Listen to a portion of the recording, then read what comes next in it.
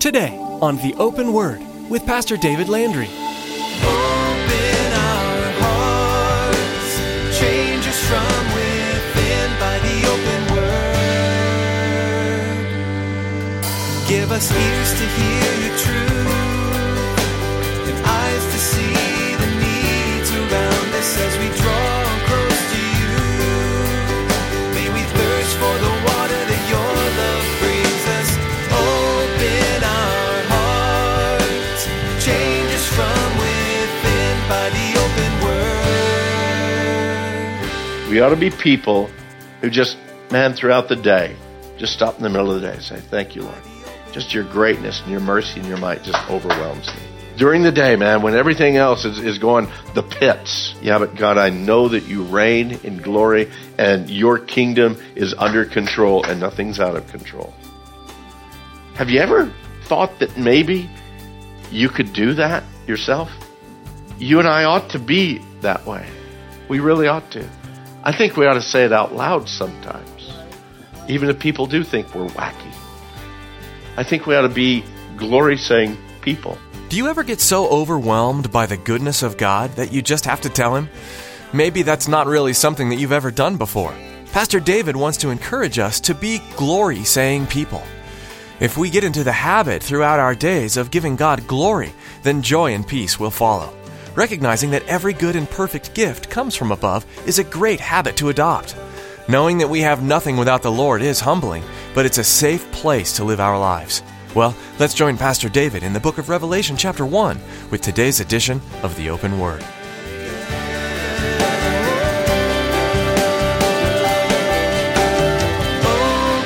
our hearts, change us from within by the open word.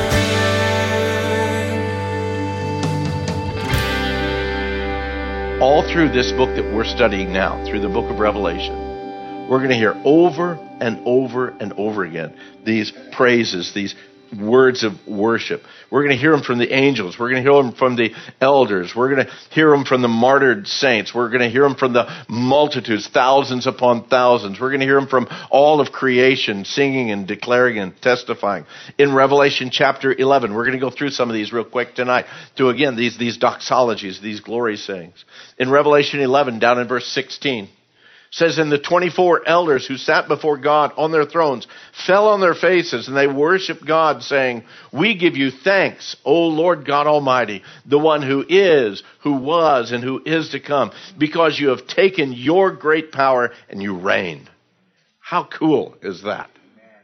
Down in chapter 14, in verse 2, John writes, he says, and I heard a voice from heaven like the voice of many waters, like the voice of loud thunder. And I heard the sound of harpists playing their harps. They sang as it were a new song before the throne, before the four living creatures and the elders. And no one could learn that song except the 444,000 who were redeemed from the earth. Now that's going to be a special group with a special song, and we're going to have to sit back and listen to that one and be blessed by it. We're not going to be able to join in, but those 144,000 that when we get there, we know that that's from every tribe of Israel that are saved, again, during the time of tribulation that are coming before the Lord. They're going to have a special song in their heart, and they're going to be able to declare that before the Lord. And we're just going to be able to sit back and just probably sing amen, amen, amen as they're singing it all. In Revelation chapter 15, verse 3, John writes that they sing the song of Moses, the servant of God, and the song of the Lamb, saying, great and marvelous are your works, Lord God Almighty. Just and true are your ways, O King of the saints. That's not of the New Orleans saints. That's O King of the saints, the believers. Okay. They didn't get that one, I guess, because the saints didn't win anything this year. So they bombed so early. So in Revelation chapter 19, beginning of verse 5, we read, then a voice came from the throne saying, praise our God, all you his servants and those who fear him, both small and great. And I heard, as it were, the voice of a great multitude, as the sound of many waters, as the sound of mighty thundering, saying, Alleluia, for the Lord God omnipotent reigns. Let us be glad and rejoice and give him glory, for the marriage of the Lamb has come, and his wife has made herself ready. These words come from hearts that are on fire for God. That have a passion not only for God, but for the things of God. From ones who, the things of this earth, they're just not that important at all. And granted, in Revelation, they're already out of there. But even looking at the words of Paul and the words of Peter and of Jude, these are ones who have, again, man, this stuff is just not all that much. The thing that I'm looking forward to, the thing that I'm excited about is what God is doing. We declare these things because of our experience, the experience of the might and of the power of God that's working in our lives. That's why we, as believers, we ought to be glory-saying people. We ought to be people who just, man, throughout the day, just stop in the middle of the day and say, thank you, Lord. Just your greatness and your mercy and your might just overwhelms me. During the day, man, when everything else is going the pits. Yeah, but God, I know that you reign in glory and your kingdom is under control and nothing's out of control. Have you ever thought that maybe you could do that yourself? You and I ought to be that way. We really ought to. I think we ought to say it out loud sometimes, even if people do think we're wacky. I think we ought to be glory-saying people. I believe that people need to see that we love the Lord. We love the Lord and we recognize his leadership and reign and rule over all of his creation.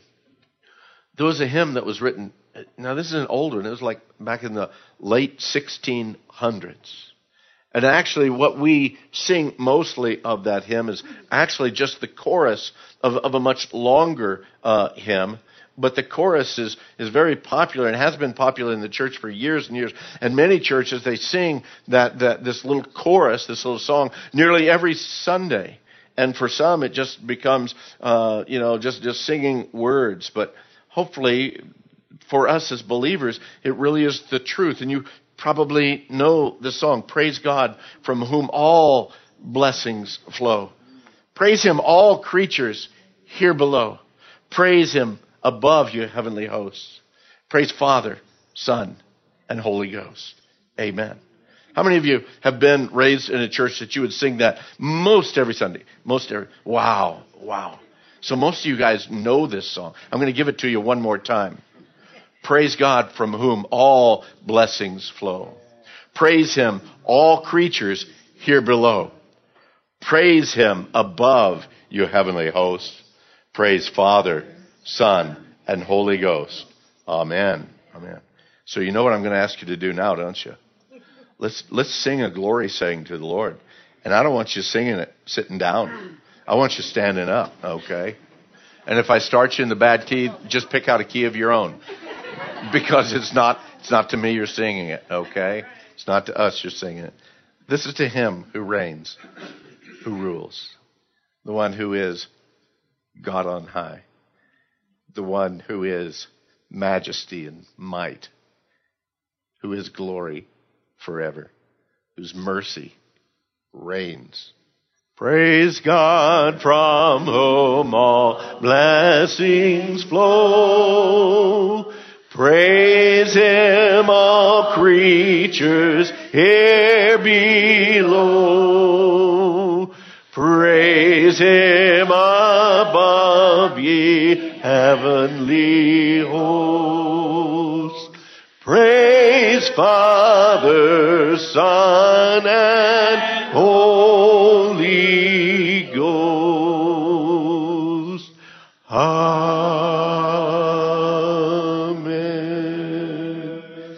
As John finished this short doxology here in Revelation chapter 1, it was in chapter 1 and verses, the last part of 5 and verse 6 that he did that. And again, it's verse 5 and verse 6 that he did that. And then we go on. And he goes on to speak about the reality of the Lord's soon coming at this point.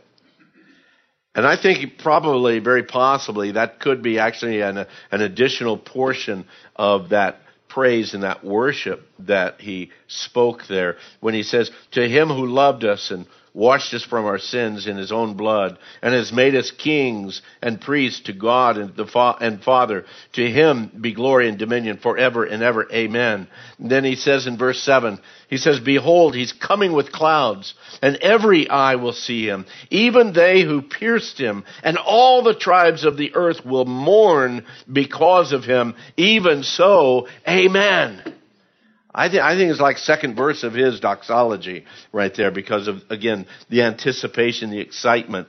I don't think that there's any holding back. He can't wait for the Lord's soon return. And we see this in his writings.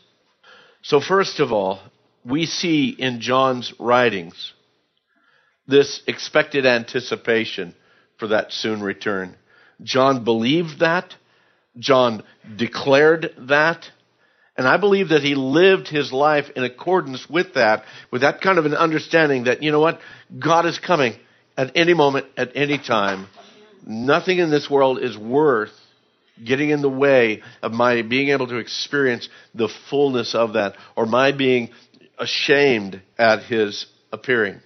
I want to be living my life to his glory in such a way that when he comes at any moment, at any hour, that again, it's like, wow, I'm ready. Where have you been? I'm ready. I'm ready.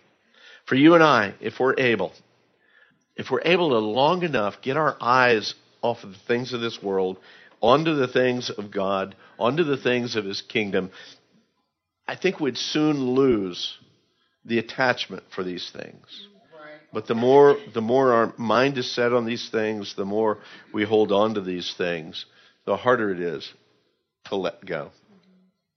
My hope, my prayer for all of us is that we would lose this temporary illusion, because that's what all this is. It's a temporary illusion. It'll all burn in a moment. It'll be gone. But what is eternal? Well, that lasts forever. That's why they call it eternal. Amen? Amen. Can you imagine John's experience in this? You understand, again, that he's writing this now after the fact. All of these events, everything that we're going to read in the book of Revelation, all 22 chapters, all of this has already taken place, and now he's just like overwhelmed as he's coming back. That's why I believe he breaks out in this doxology right in the beginning of it. I believe that that's why he's with this anxiousness, this anticipation that's in his life. How could he be feeling? How could he be experiencing all of this and seeing and still be able to contain himself? I don't know how. It's interesting here as John makes his declarations about the Lord, that he's coming again. Every eye is going to see him, even the ones that pierced him. It's interesting that he's speaking here about the second coming of the Lord, not about the rapture. Okay? Here he is actually speaking about the second coming of the Lord, because at the rapture, not every eye is going to see him. Okay? We are suddenly just going to be gone. And I forget what teacher on Grace 91.1 I was listening to today.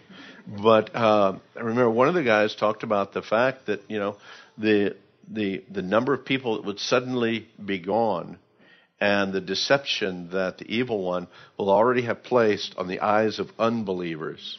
It's not going to connect with them that the rapture has taken place. It's just not really going to happen. And again, we're fed already with tons of stuff about UFOs and aliens and zombies and all this other stuff that's going on. All of these things that are happening, that I think that the world that's not tuned in spiritually, it's just going to be, it had to be an alien invasion. It had to be. That's the only way that's going to explain it. But John is speaking here about the second coming of the Lord. Every eye is going to see him, even those that pierced him. All the tribes of the earth will mourn because of them, or because of him. That's what we're going to see when we get deeper into Revelation, where again they're going to be crying out to again that the rocks would fall on them. That again they're not going to be excited, because they know when he comes, that's going to be judgment. That's going to be judgment. So as we look in that, we'll go into more detail as we get into the study.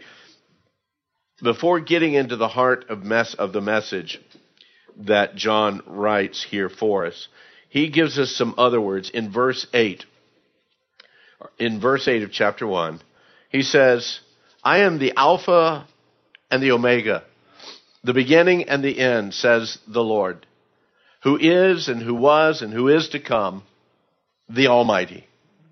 Now, when you're reading this through, if you're just not going at the pace we're going in the study, but if you are reading this through, suddenly verse 8 seems kind of out of place. You've got this bit of a doxology thing going in verse 5, 6, and 7. And then all of a sudden in verse 9, he begins getting into the study, or, to the depth of it. I, John, both your brother and companion, was on the island called Patmos. But here in verse 8, the Lord speaks. It's not John writing. It's not John saying, and I heard the Lord. No, it's just a quote from the Lord. I am the Alpha and the Omega, the beginning and the end, says the Lord, who is and who was and who is to come. And this sentence stuck right here before the next thought even comes into place. John does tell us that these are the words of the Lord. But the question is, as we look at these words, are they the words of Jesus? Are they the words of God the Father? God the Father or God the Son? Who is this that's speaking here? How do we know? How can we know? Does it really matter at all who it is that's speaking? Well, there's a couple of earlier clues that we can look at to find out who is speaking here. Through the use of the terms as he uses here in verse 8, I am the Alpha and Omega, the beginning and the end. That's illustrating for us the eternality of God, the fact that there's nothing ever before me, there'll never ever be anything after me. I am Alpha, Omega. Alpha is the Greek letter A, Omega, the Greek letter for the end of all things. Alpha, Omega, it's the mindset, the idea there. I am the beginning and the end, the beginning and the end. Nothing else is before me. So again, this is the same kind of declaration that was made to Moses, again, by the God of Israel, when God says, I am. I am. It's not that I was. I am the self-existent one. It's that kind of a concept, that kind of an idea. So it sounds like that could be Jehovah God, okay? Jehovah God Almighty. The second thing that I see, the very fact that up in verse 1, we realize that this message is actually coming from God the Father, given to God the Son, to be declared to the servants or the followers of the Son. And again, that would kind of lead us to believe that maybe verse 8 there is, again, the Father speaking.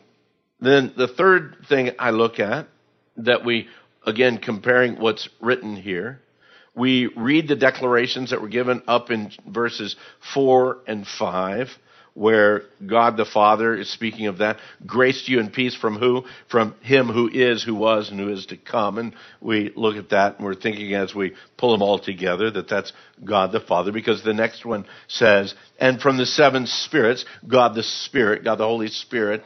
And again, that whole idea of seven spirits, we'll get into that deeper on in the study. Don't let it stumble you. It primarily speaks about just the majesty and the encompassing work of the Holy Spirit. And then he speaks, and from Jesus Christ. So in verses 4 and 5, they're speaking about all three, the Father, the Son, and the Holy Spirit. The one mentioned in verse 4 was also the one that was described, who is, who was, who is to come. So we, again, believe that to be God the Father. And so we see this very same identifier idea here in verse 8. I am Alpha and the Omega, the beginning and the end. Again, all of those added together to what I believe being that it is God Almighty, Jehovah God, that is speaking these things. So I think we can pretty well settle on that. The very first time that we read this descriptor of Almighty, the Almighty, which he speaks about here, who is, who was, who is to come, the Almighty, we have to go all the way back to the book of Genesis. In Genesis chapter 17. In Genesis chapter 17, God, Jehovah God, speaks to a man by the name of Abram. Okay, you know who I'm speaking of. And as he's speaking to Abram, he tells him, he says, I am Almighty God. Walk before me and be blameless, and I will make my covenant between me and you, and will multiply you exceedingly. And then God changed Abram's name, which meant high father to become Abraham, which means father of a multitude. And then this Almighty God, he promises this 99-year-old man that his 90-year-old wife is going to have a son by him. How Hagar got into that mix, I don't know. Well, I do know, but we won't even go into that right now. But anyway, so Almighty God promises to this man well beyond childbearing, to about his wife, well beyond childbearing, that you guys are going to have a child. From the first book of our Bible, Genesis, now all the way to the end, our God declares his authority, declares his power over all of his creation, even over the very words of his own book. And now, this is when it gets interesting for tonight, because we're going to go on a little journey tonight. I know we're in a study of Revelation. Bear with me, because I'm going to take you on a journey while we're here in Revelation. I'm waiting for the Lord to come back so I can take a little spin around here, okay?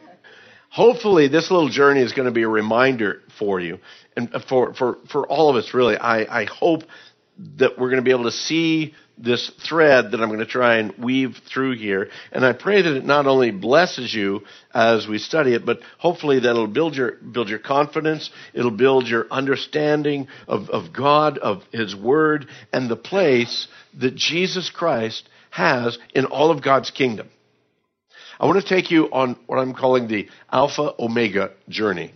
Now, some of you have been on this journey with me in the past. It's been a few years since I've done this, so many of you haven't. The best thing that you can do right now is look in your Bible, go to the very, very back, and try and find a clean page. That's one way to do it. Or if you have a bulletin, yes, on the back of the bulletin, there's a place for notes. Because I'm going to give you a whole lot of scripture passages tonight. And one of the things that I personally did in my Bible, I started out with the first one, and next to that first one, I wrote the address of the next one. Okay? So I know that when I start this little study, I go to Isaiah 41, verse 4. Okay? That's where we're going to start. Isaiah 41, verse 4. Here in Isaiah 41, verse 4, we read these words. Who has performed and done it, calling the generations from beginning? I, the Lord, am the first, and with the last, I am he. When you're reading in the New Testament or in the Old Testament, when it speaks of the Lord, and in particular when it speaks of it in this context, who are they speaking about? You're my Wednesday night crowd. Can somebody give me the answer? Who are they speaking about? Jehovah God. Let's just bring it all the way to the max of who he is. I am Jehovah God, the God of Israel. He says, I am, as a matter of fact, in the Hebrew, the word there that we transliterate or translate Jehovah is actually there, but when they translated it, they didn't use that word. They wrote Lord in all capital letters. And you and I, as we learn these things, we realize that in the Hebrew, that was the Hebrew word for Jehovah. But because it was so holy, they would not pronounce it. They would use the Lord or blessed be his name. Okay? They would not pronounce or try to pronounce the word Jehovah because they held it in such high esteem. So when he says, I, the Lord, he says, I, Jehovah, am the first, and with the last, I am he. So again, speaking about the eternality of God. Open our hearts, change us from within by the open word. We've come to the end of our time together for today, but if you're not ready to be done yet, you can find additional messages from the open word. Pastor David is here to share how you can continue listening. Hey, thanks, Chris.